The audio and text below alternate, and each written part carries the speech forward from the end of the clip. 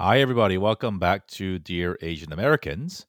Or in today's case, we're calling the show Dear Pacific Islanders. We are so excited to host a conversation with Dr. Reynolds Samoa, who is an endocrinologist at the City of Hope Hospital here in Southern California, and also a member of the Presidential Commission on Asian Americans, Native Hawaiians, and Pacific Islanders. Such an honor to speak to him about his upbringing, the motivations that he had, the encouragement that he had along the way to become a doctor, and what he has done to uplift his community and all of our communities. This was one of my favorite conversations I've had in a while, and just really, really grateful that Dr. Samoa came to talk to us. Big shout outs to our friends at TDW and our wonderful friends at the Health and Human Services Agency of the federal government for making this conversation possible. And a reminder to get yourselves and your children vaccinated and boosted. You can learn more at vaccines.gov. And here now is my conversation with Dr. Samoa. So excited to welcome Dr. Reynolds Samoa onto our show. He's an endocrinologist at City of Hope, which is based in Southern California, like I am. He does a lot of wonderful things in the community at the intersection of advocacy, medicine, and the PI or the Pacific Islander community. He is also a member of the newly formed the Presidential Commission on Asian Americans, Native Hawaiians, and Pacific Islanders. I don't know what that acronym is supposed to sound like anymore, but I am so excited to share this conversation. We'll learn about his past, his upbringing, how he chose medicine, and then how he's using his privilege and his voice to advocate for some of the more marginalized communities within our greater Asian American, Pacific Islander, and Native Hawaiian community. And so, Dr. Samoa, welcome to Dear Asian Americans. Oh, thank you for having me. You are one of the busiest people, and we've had a very I guess not a challenging time, but we scheduled this early, and so a shout out to Bryce and all of our friends at TDW for coordinating behind the scenes because I understand how busy life is. But thank you for thinking of this show as important enough to make time for. So you're an endocrinologist, very very busy role, and you do a lot of community work. But before we talk about sort of your upbringing or what you're doing, how are you?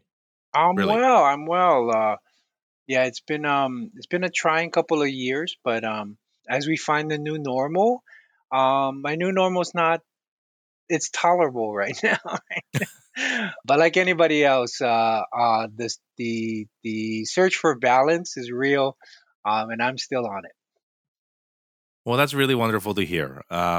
As a not only a frontline worker, but somebody who has taken the opportunity to create something that didn't exist, or at least in the way that you saw, in creating ways and a group of people to study the disproportionate impact of COVID, and then subsequently other things that impact in the Pacific Islanders. And in our call leading up to this interview, we got really both nerdy and jazzed up about data and how sometimes data can be used to silence or anonymize or erase certain storylines. And then on the other side, how with enough disaggregation and with enough context, we can really use data to really shine the light on members of our community that need help the most.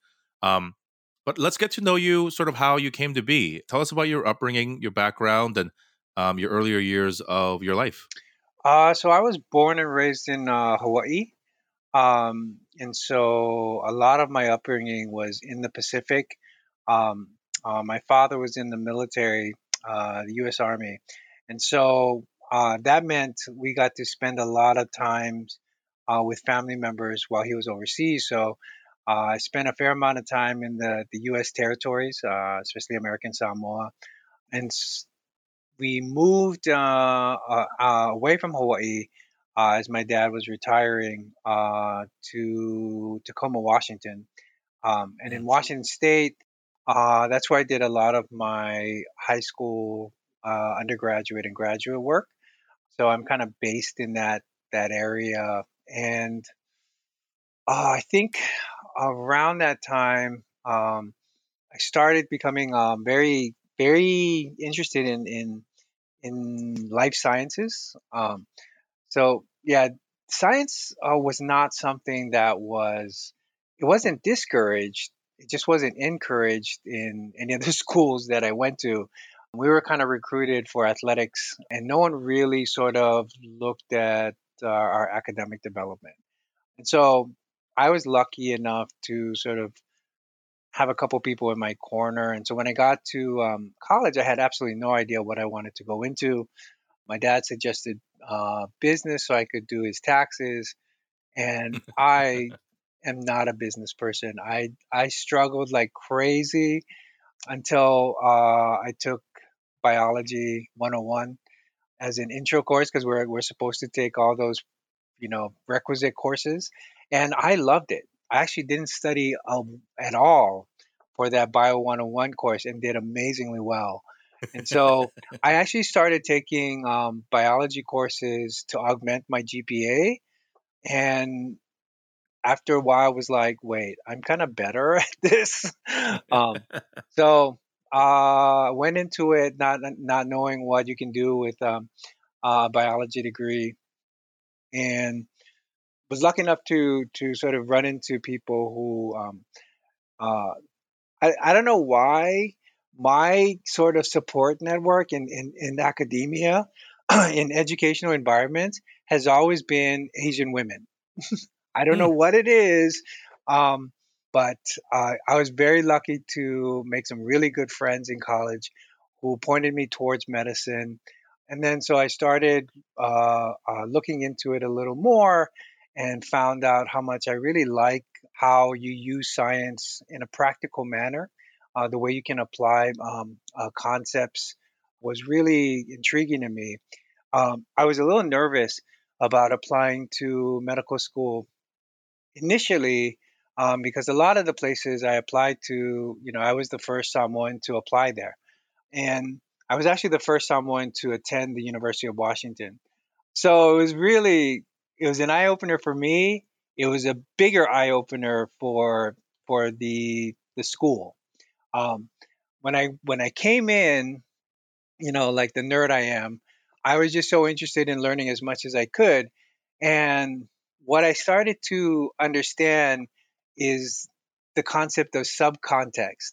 You know, a lot of the cases that were used where obesity was a risk factor, such as gestational diabetes, diabetes, slip capitis femoris, which is a condition, pediatric patients who are heavier, that has to do with their hips. All of these, the case was always a someone patient, right? And before I showed up, I guess Samoans were sort of like something that you thought about but didn't really see. And so when I came and then they started presenting these cases, I could feel sort of all the eyes draw onto me as soon as because it never happened before. And that's when I started to realize where some of the roots of disparity are. Like there's a reason why these cases are showing up, and the predominance are Pacific Islanders. And my being like the first medical student in the school was just one another symptom of those underlying factors. One particular instance was every medical student is supposed to do a research project.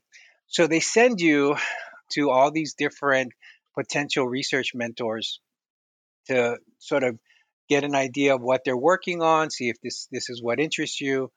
And I went to the geneticist, and the first thing the geneticist said when he saw me and saw my name was like, "Oh, you're Samoan.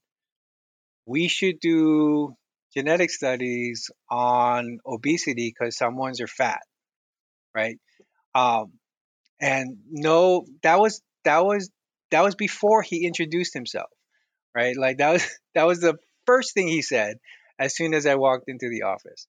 And part of me knows it's a clumsy way of trying to connect to me, and not really understanding sort of how to engage with somebody that's of a different persuasion than you. But it was also a jarring example to me that I'm walking into a space where a lot of my brethren have never walked into. A lot of my sisters are going to walk into the same kind of situation that I walked into. And so I can stay quiet, which is what I did because I was a medical student. I didn't know how to, I had no idea how to navigate the situation. Um, or I can try to figure out how I can improve things for them going forward. And so I think that, on top of a lot of other experiences, have kind of pushed me into the equity space.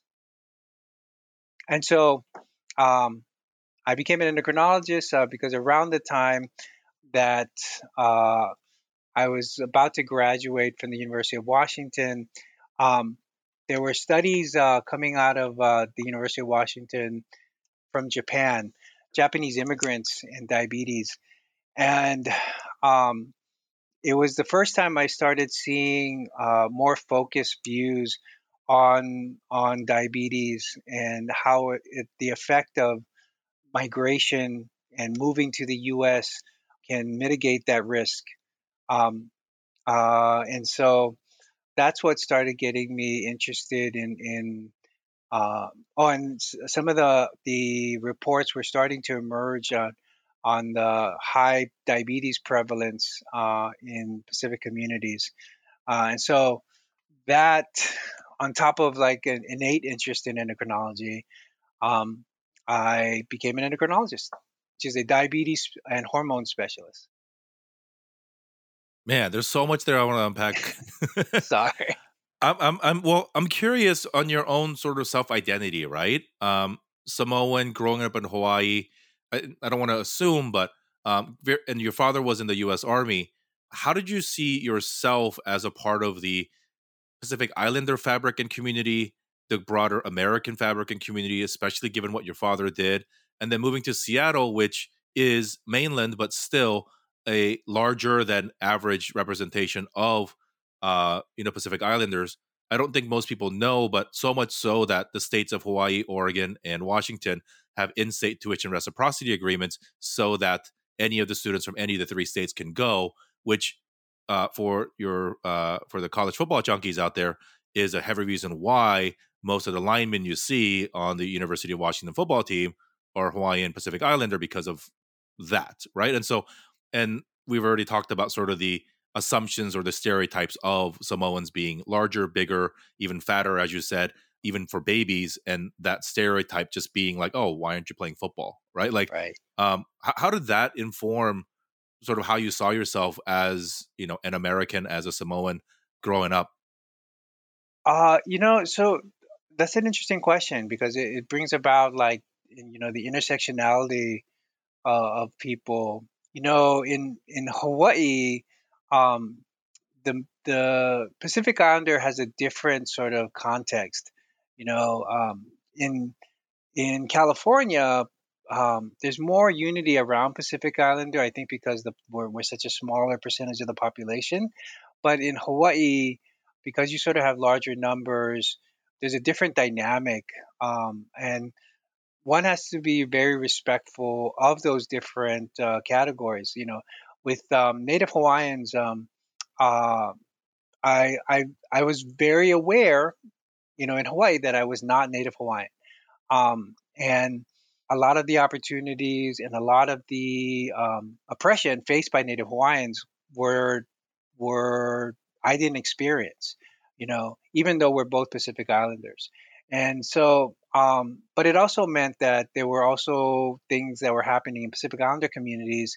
They were often being ignored, mostly because we didn't know how to articulate it when I was at that age, and we didn't really have any type of political capital to make any changes. And so it wasn't until I moved away from Hawaii did I start to gain a stronger sense of my Pacific Islander identity.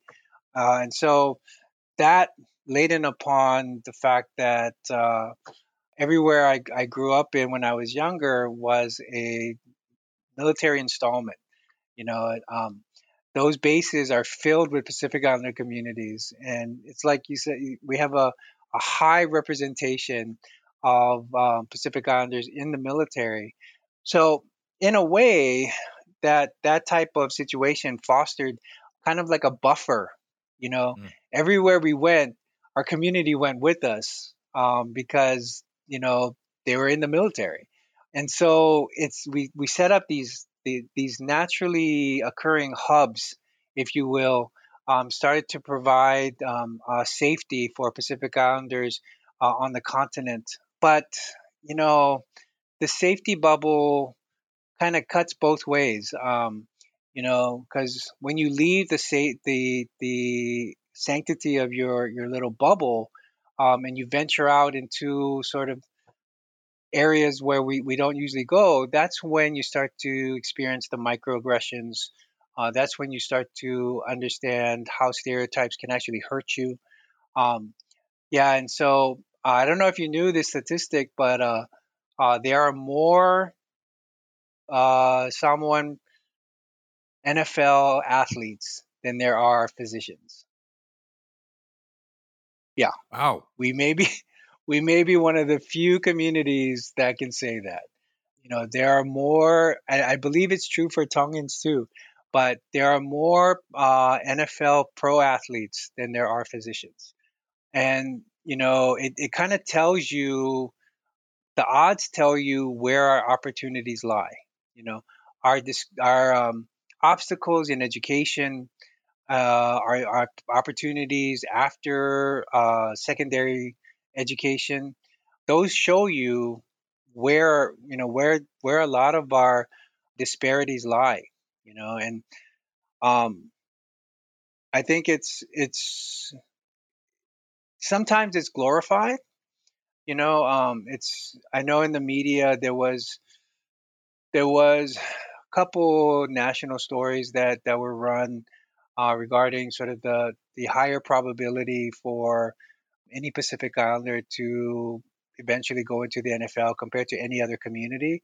And yeah, I mean that I'm not proud of that, but I also know that stems from a situation of oppression. That stems from being shut out from a lot of opportunity and a lot of institutions, to improve our quality of life. I mean, it's unfortunate, I think. And when we talk about these instances, it's usually in a weird, twisted way glorified, right? Like, wow, look at the opportunities that they get. They're born with physical advantages that allow them to do that. And I think for me, it's been such a learning journey. We talk about data aggregation a lot and how we bundle all of us together, right? And I think where I get curious about is, and what I've been humbled by in doing research and reading more about how diverse and complex and unique each of these communities are, is often. And so in 1992, when the first federal mandate came to celebrate Asian Pacific Heritage Week, because a week they said was sufficient, later became a month, and then now it's a federally month forever. They gave everybody like west of California 1 month. They said all 4 billion of you, including continent of Asia and the islands in between, get 1 month. And I think it was either willfully lazy or intentionally erasing of the beautiful complex of cultures, because broadly speaking, the ways that America was introduced to different communities was very different, right? And so we can broadly say that many Asian Americans came to America, and for many of our Pacific Islander communities, it was the opposite, where America came to them. And so the identity piece of how we see ourselves within the fabric of America is very, very different. And even still, for like Samoa, Guam, Tonga, and the territories, Marshall Islands, not fully American yet fully independent, and it's this complex identity. And yet, when a select group of very physically talented athletes are put on the pedestal, it's almost a form of gaslighting to say, "Isn't that good enough for you guys?" Or without America, this opportunity would not have existed. And so I think it's really interesting to talk about the identities and the communities that we don't talk about in depth, because of, frankly, a lot of it is the larger populations of Asian Americans who dominate the narrative on what it means to be Asian American. I do obviously a lot of work within our community. In May is an interesting time because while I want to speak on Asian American issues, many organizations, companies, schools, even our government says, hey, this month is not just for you, but it's for the Pacific Islanders. And now we added, with the Biden administration, Native Hawaiians into this month. And what is your take on how we can meaningfully share time, space, resources, or is it impossible? Or I guess I'll share with you sort of my take. I think we should debundle everything and celebrate different groups because there's so different narratives, and I think it's almost unfair and impossible to say these three very disparate groups should be celebrated with one event. And of course, because of the density issue of population size and representative voices, the smaller island populations don't all get invites, for example, to sit on the commission or to the White House event or even a press thing. And it's something that I have learned to get a little bit upset and passionate about, that we don't treat, particularly the Pacific Islands that America used, or involve them in, let's be frank, in military defense reason. It's a nice buffer between Asia. If you don't agree with me, then please study your history. Like, and ask them to say, like, hey, like, you need to share this 1 month. You should be grateful that we're going to give you this 1 month with the rest of the Asians. And then, but when it comes down to actual representation, do we actually do a good job, community inside and outside, of representing the PI and now the NH voices? My answer is we can do a hell of a lot better job, and I think one step is disaggregating that too. But I'm very curious to get your take on things. Oh, if I could co-sign something right now, I'd co-sign everything you said. Um, I think that's been the struggle with COVID. Is erasure means death, right? And we as Pacific Islanders, when it first broke um, in March of 2020, I actually contracted COVID, and in April, the first reports of disaggregated data started to emerge, and the Sacramento Bee actually reported that Pacific Islanders had the highest rates of contraction in California at the time. And just recovering from it, I was like, I can vouch for that. Um, and so when we took that data and tried to ask, like, our because there's many of us who've been doing chronic disease work in Pacific communities for decades. And so the network was already involved for us to start communicating nationally. And we'd ask, hey, what does it look like in your state? And they're like, our data's not disaggregated. And I was like, that's not acceptable. And so, with the wisdom and the gusto of our community-based organizations and long-time Pacific Islander leaders, everyone reached out to their public health departments and said, hey, can you please present disaggregated data? And we found out that it wasn't just California, it was Washington, it was Oregon, later became Hawaii, Arkansas, Nevada, and the mortality rates followed. They started to have the highest mortality rates, and so we kept getting sort of bundled up with Asians and and the data was hiding, right? And so a lot of the pushback in the beginning was like, well, it's not really affecting your community while we're Mm. dying, right? Um, and so what you're talking about is a civil rights issue. Data disaggregation is is the first step to civil rights for a lot of these marginalized groups within our larger Asian American and HPI community. And that trying to assess our proximity to equity, that assessment has to be accurate, right? Because if it's invisible, no one's going to do anything about it. And for I don't know how long that proximity to equity has been invisible, or at least that assessment has been. And so what you're talking about in um, uh, being co-conspirators, if you will. I think that's really that's the only way forward if we want true justice and equity for all our communities. One of the problems we have is, these mandates and this forced sort of aggregation of Asian communities has been done, because we were told that it's too burdensome to try to get disaggregated data on all those communities that are represented under the larger group.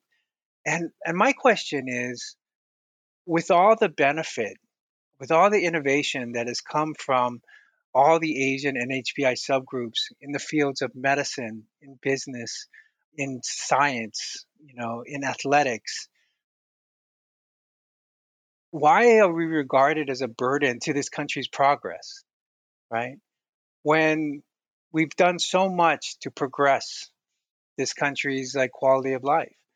And so, I don't think it's an extra ask.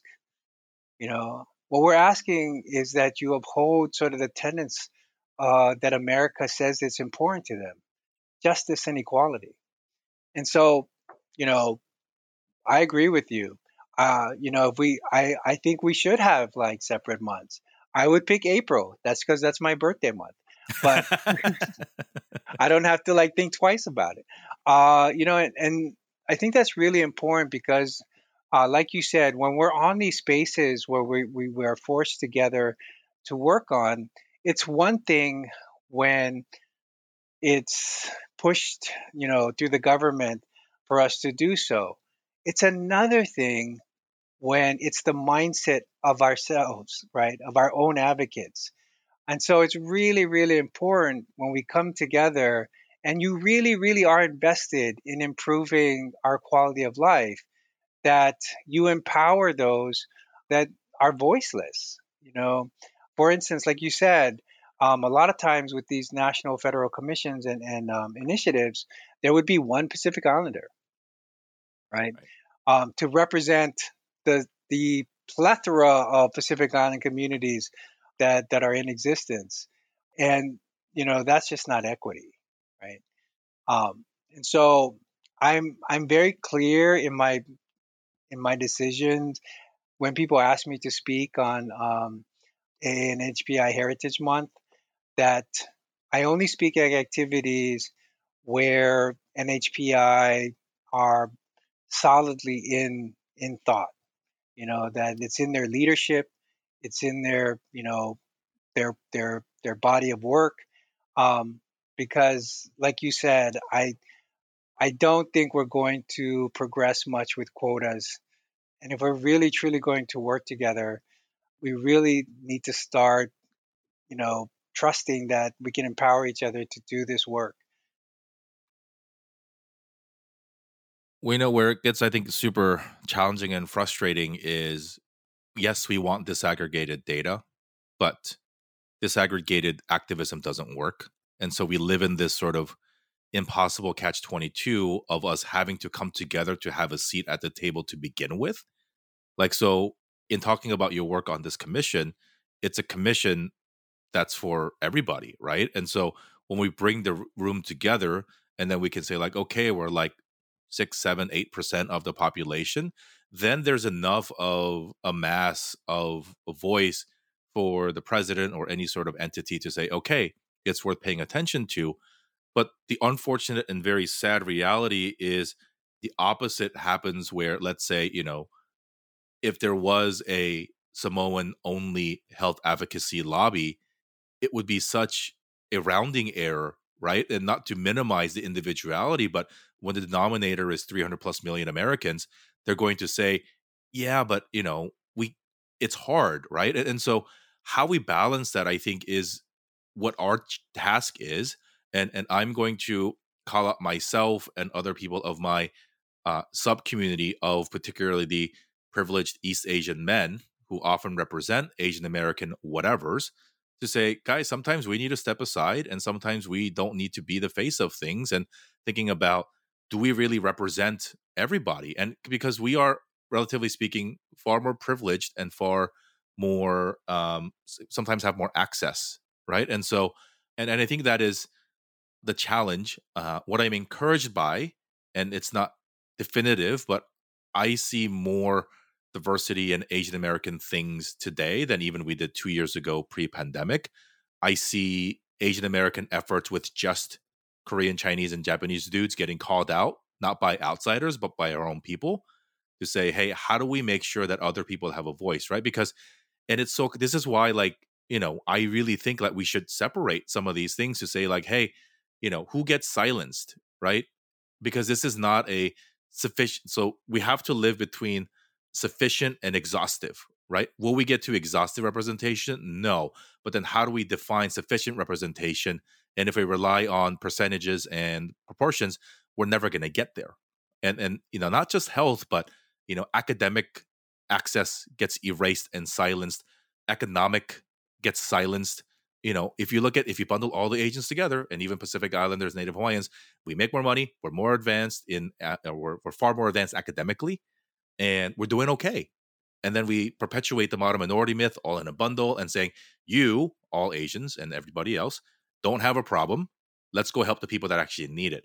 And I think what's really fascinating to me about this conversation on data disaggregation is, even if we look at other communities of color or even white people, if we break that down, we will actually be able to help the people who need the help, and then maybe pull back from some of the communities who don't need as much resources, right? Because I think, and I've spoken to friends who do similar work, and it's like, hey, if you are of the community that says you don't need help, like us, right? We're number two, but like, let's say white folks, there are white communities in this country that need help, and they don't get help either because they get, and that's probably the reason why they're upset for, from a political perspective. But if we, then that begs the question, like, are we too big, and what is the right size of that? And so in thinking about sort of the representation and making sure that you are using your representation properly, you had mentioned earlier just the dearth of Samoan doctors in America, and Pacific Islander doctors.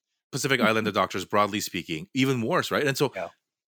and so this unfortunate burden that other doctors don't have, right? Certainly white doctors don't have, and even Korean and Chinese doctors don't have, is to be a great doctor overall, jump through all the hoops that it takes to become a doctor in this country.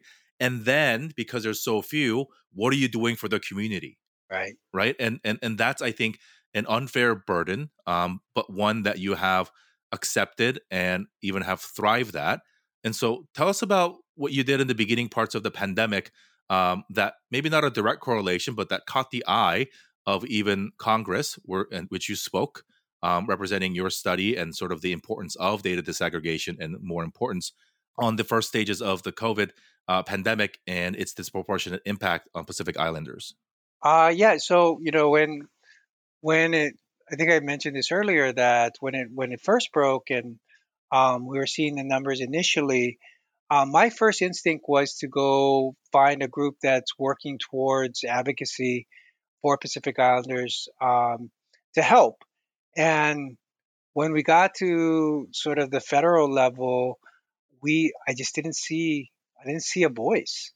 Um, so in true Pacific fashion, you call everybody and you get them in a room. This one was virtual, and you come up with ideas and say, hey, how do we move forward? It is a very Pacific leadership style to gather consensus before making big decisions. And one of the things we needed to do was put forth a strategy with and mind you, the group that we put together, which was the Pacific Islander COVID-19 response team, it was made up of physicians, it was made up of public health experts, community members, what have you. We didn't care what you did, as long as you were interested in helping, you joined. And we were broken up regionally by state, and then there was a national group. And so together we put forth the strategy that dealt at the time with testing, with communication, communicating our recommendations, because that was a huge problem during the pandemic. Also, trying to identify community resources in regards to staying safe. What do you do? How do you isolate in a room that's multi generational, that has a more, has a lot multi-family? And so all of those things required that we needed to be coordinated in our approach, so that each group didn't have to develop resources on their own. They were able to sort of take a template and go to their local health departments or whatever funding agencies and ask for resources. So when we got to the issue of data disaggregation, one of the things I realized was, hey, we need numbers. We need like regular numbers. We can't just keep asking these health departments, to keep putting reports out, and they do it when they feel like it. So I was lucky enough to meet up with Inez Ponce from UCLA, who helped us put together the NHPI data lab. You know, it's another Pacific thing to do, to ask for a favor and then ask three more, right? And so on top of looking at the data, one of the things I asked her was, can she please help train some of Pacific undergrad students to help do this work? And she was so amazing that she was able to do so. And in doing so, the data lab has been able to report regularly the rates of contraction, the rates of mortality in those states that do it. But they're also able to show which states that are not reporting disaggregated data. Unfortunately, you'll see that NHPI's leads, I think it's like 16 out of the 20, 21 or 22 states have the highest, NHPI have the highest contraction rate. And then I think 11 out of the 19 that report mortality data, NHPI have the highest mortality rate. And so these things were I think, enough to catch the attention of the Ways and Means Committee of Congress. And so I presented to them early on in the pandemic. Um, but I think that was the first. That was something that we started to look at each other and go, we can have a voice. Like it's possible, you know. And we've been able to transition the Pacific on the COVID-19 response team, because we were never meant to be permanent. The response team was response to COVID, but we knew that a lot of the reasons why COVID disproportionately impacted Pacific Islanders was because of longstanding inequities, and that needed attention, and we needed to sort of use that federal voice that we had to continue that momentum to work towards those inequities. So the response teams transitioned to the National Association of Pacifico Organizations, or NAOPO. And with the help of Dr. Nia Ito'oto, who's out of the University of Utah, who is ridiculously amazing. Like I cannot rave enough about Dr. Aita Oto's work. She's been doing work for like 4 decades in the Pacific, and has like been able to sort of replicate some of the work she's done there on the continent, but has been able to put together a very strong group of community-based organizations. I believe there's 10, and they're slated to go up to 20 across the nation, um, to do this advocacy work. And the group is decided to continue their work in a lot of this advocacy field. And since data is key to health policy or any type of policy, they have a data and research council, which I'm the lead for, and they also have a policy council as well. So that's kind of the quick summary of what happened to us up to today. And studying it is a great start. Where we've been able to, I think, really make an impact is with the vaccines, right? And I think I have had the pleasure of also working with our friends at the Health and Human Services Department of the federal government, and in really amplifying and encouraging our community members through the We Can Do This campaign. Because I think that's where we talk about, right? Like the government has this great goal of trying to get the country vaccinated. They are they need partners that understand language, culture, delivery, nuance. And so community members have to get involved in helping get that message out there, not only from a trust perspective, but from a contextually resonant perspective. How has that been in the PI community broadly, So we know, as you shared, and from our own knowledge, that it disproportionately impacts on the contraction and the sickness side. Has there been equally optimistic news, or in terms of getting folks to get vaccinated, and how can we, as a very broad Asian American community, learn from how we can make sure that we can even disaggregate or even more nuancedly sub message a broad messaging as simple as please get vaccinated into some of our communities, that we can, that it's not so simple as a blanket advertisement or a billboard ad. How do we make sure with nuance and with respect that we can capture some of that important messaging to Pacific Islander communities? So that's a great question. So what's highlighted from my experience has been where the base of this, the root of making any movement in the population, is solely in the arms of the community. It's not in the medical community's hands. It's not in the government's hands. It's completely, almost entirely in the hands of community. What do I mean by this?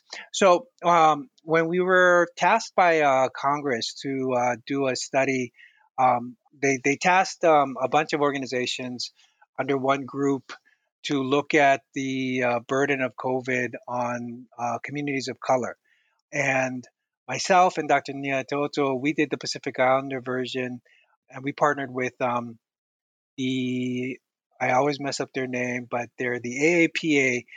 So they're a psychologist group, Asian American psychologist group, led by Dr. Annie Saw from DePaul. And so we would not have been able to. We got about over 1,200 responses from across the nation, and we would not have been able to do that if the study design wasn't informed by the community, the feasibility was not informed by the community, and the legwork wasn't done by them. So they were involved in every step of this survey. And what we were able to get was a fair amount of disaggregated data on NHPI subgroups. And what we found was, you know, aggregated, there was, it looked like there was a lot of socioeconomic impact that would influence whether or not people trusted the vaccine. And, the more people made, the higher level of education they attained, the less likely they would be suspicious of the vaccine, more likely they would get vaccinated. Um, and so when you look at it from that point, it looked like it was just purely socioeconomic, right? But when we broke down those numbers even more, and I think we're due to publish soon in the Journal of Health Equity. But what we were able to show in the subgroups was that's not always the case.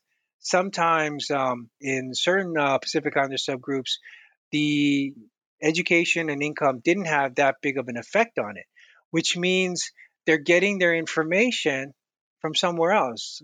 Like they're not it's not from the medical community that they're getting a lot of their information from. We did see that broadly when you looked across states. Red states seem to be more suspicious of vaccines, where blue states were not as suspicious. So, you know, there's a possibility that the information from these subgroups are being funneled through that same type of filter that red states and blue states are being done.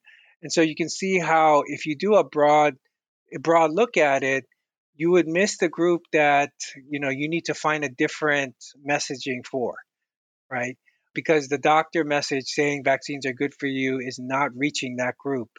And the even though with these obstacles, we found that the bridge is always community. They've been always been able to make up the gap.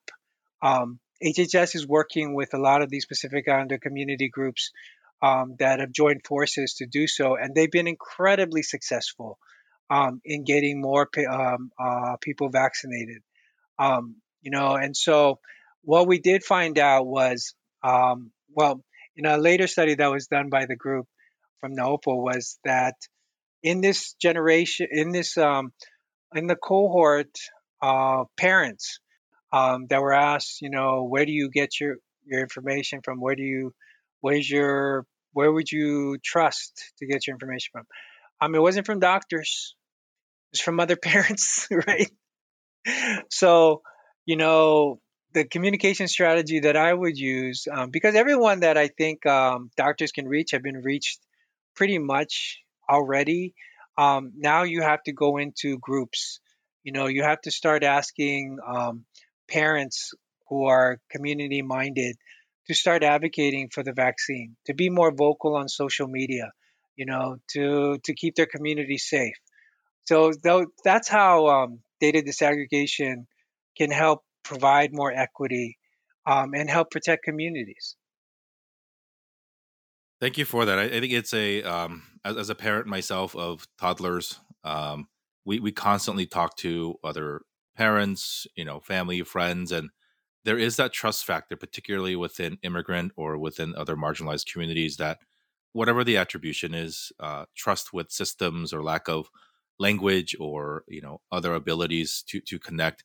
I think it's on us really to take care of one another and to make sure that we one get the information from the right trusted sources and then do our part in disseminating that, even though it's exhausting, even though we've all been at this for 2+ years. And as you mentioned earlier, you're doing fine given all things considered, but the given all things considered is the challenge, right? Yeah. As we wrap here, take us through sort of the non-medical, just you as a Samoan person. How cool has it been? Have you had even a moment to reflect on testifying in front of Congress, sitting on this commission, um, the things that you've been able to do because you have decided to step up for your community, and what that means for not just your parents, but other Samoans, other Pacific Islanders who will look up to you or see you as a community leader in all way, shape, or form, and to finally have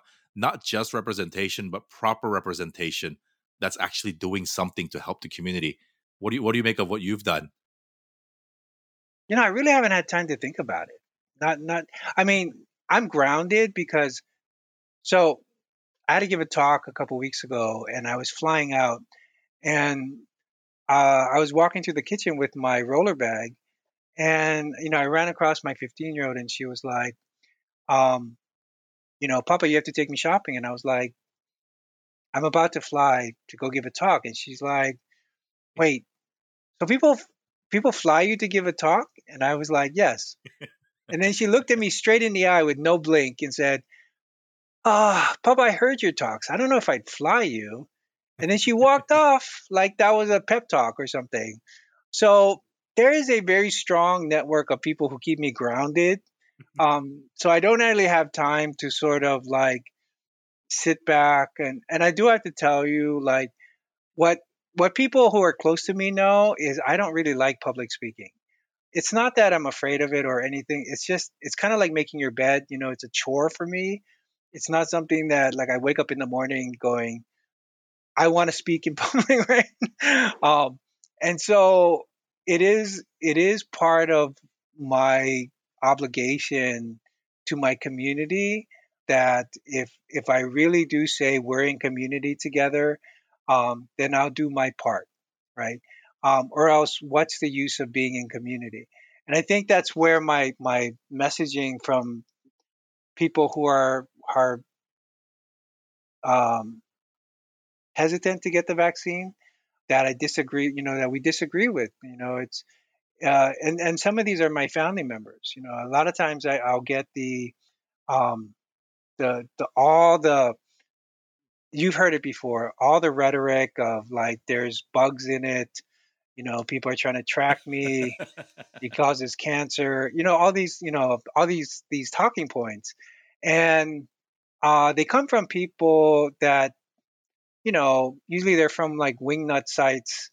And the thing I always have to sort of drill down with these people are, what's going to happen if you do get sick, right? Like I'll still be here. I'll still be here regardless. Like if you get sick from the vaccine, it doesn't mean. I mean, if you get sick from COVID, that doesn't mean I win. It means I have to sit next to you and hold your hand.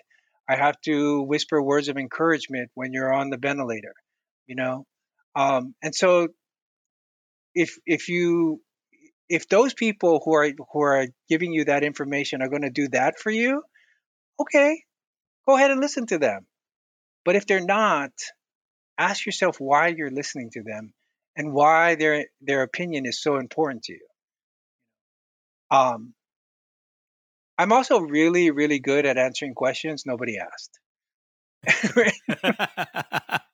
I think that is built into us storytellers who no I really believe that our words can make a difference, right? And then that's why we have this platform, and it's given me such unique opportunities to meet and share stories and time with people like you who, frankly, if not for opportunities like this, would our paths have crossed, and could we have gone for an hour deep into not just personal storytelling, but what we can commit to do each other and collectively so that we can all be better and healthier and safer in this country.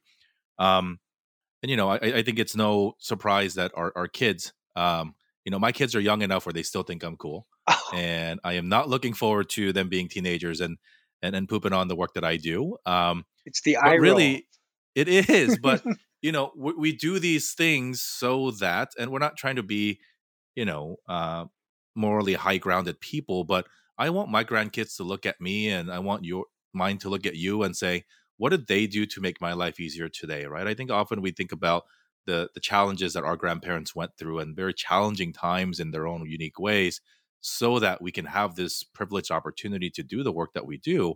And if we're not going to then leverage that and parlay that for even more safety and health and privilege for the future generations, then we've missed this opportunity. And I know that sounds like this unfair burden that we are laden with, but we're only here because of the work that our other people have done, and so So real quick, because is that the so oftentimes I'm asked that question about, oh, how is it to be, the first someone to go to UW, or the first someone endocrinologist?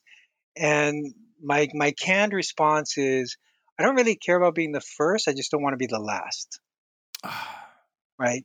And so I think that's what you're talking about. And I I don't have enough time to reflect on like what I do, which is probably a big blind spot on my part, because there's so much stuff that I it just gets inundated, that I don't want tomorrow to be like today, you yeah. know.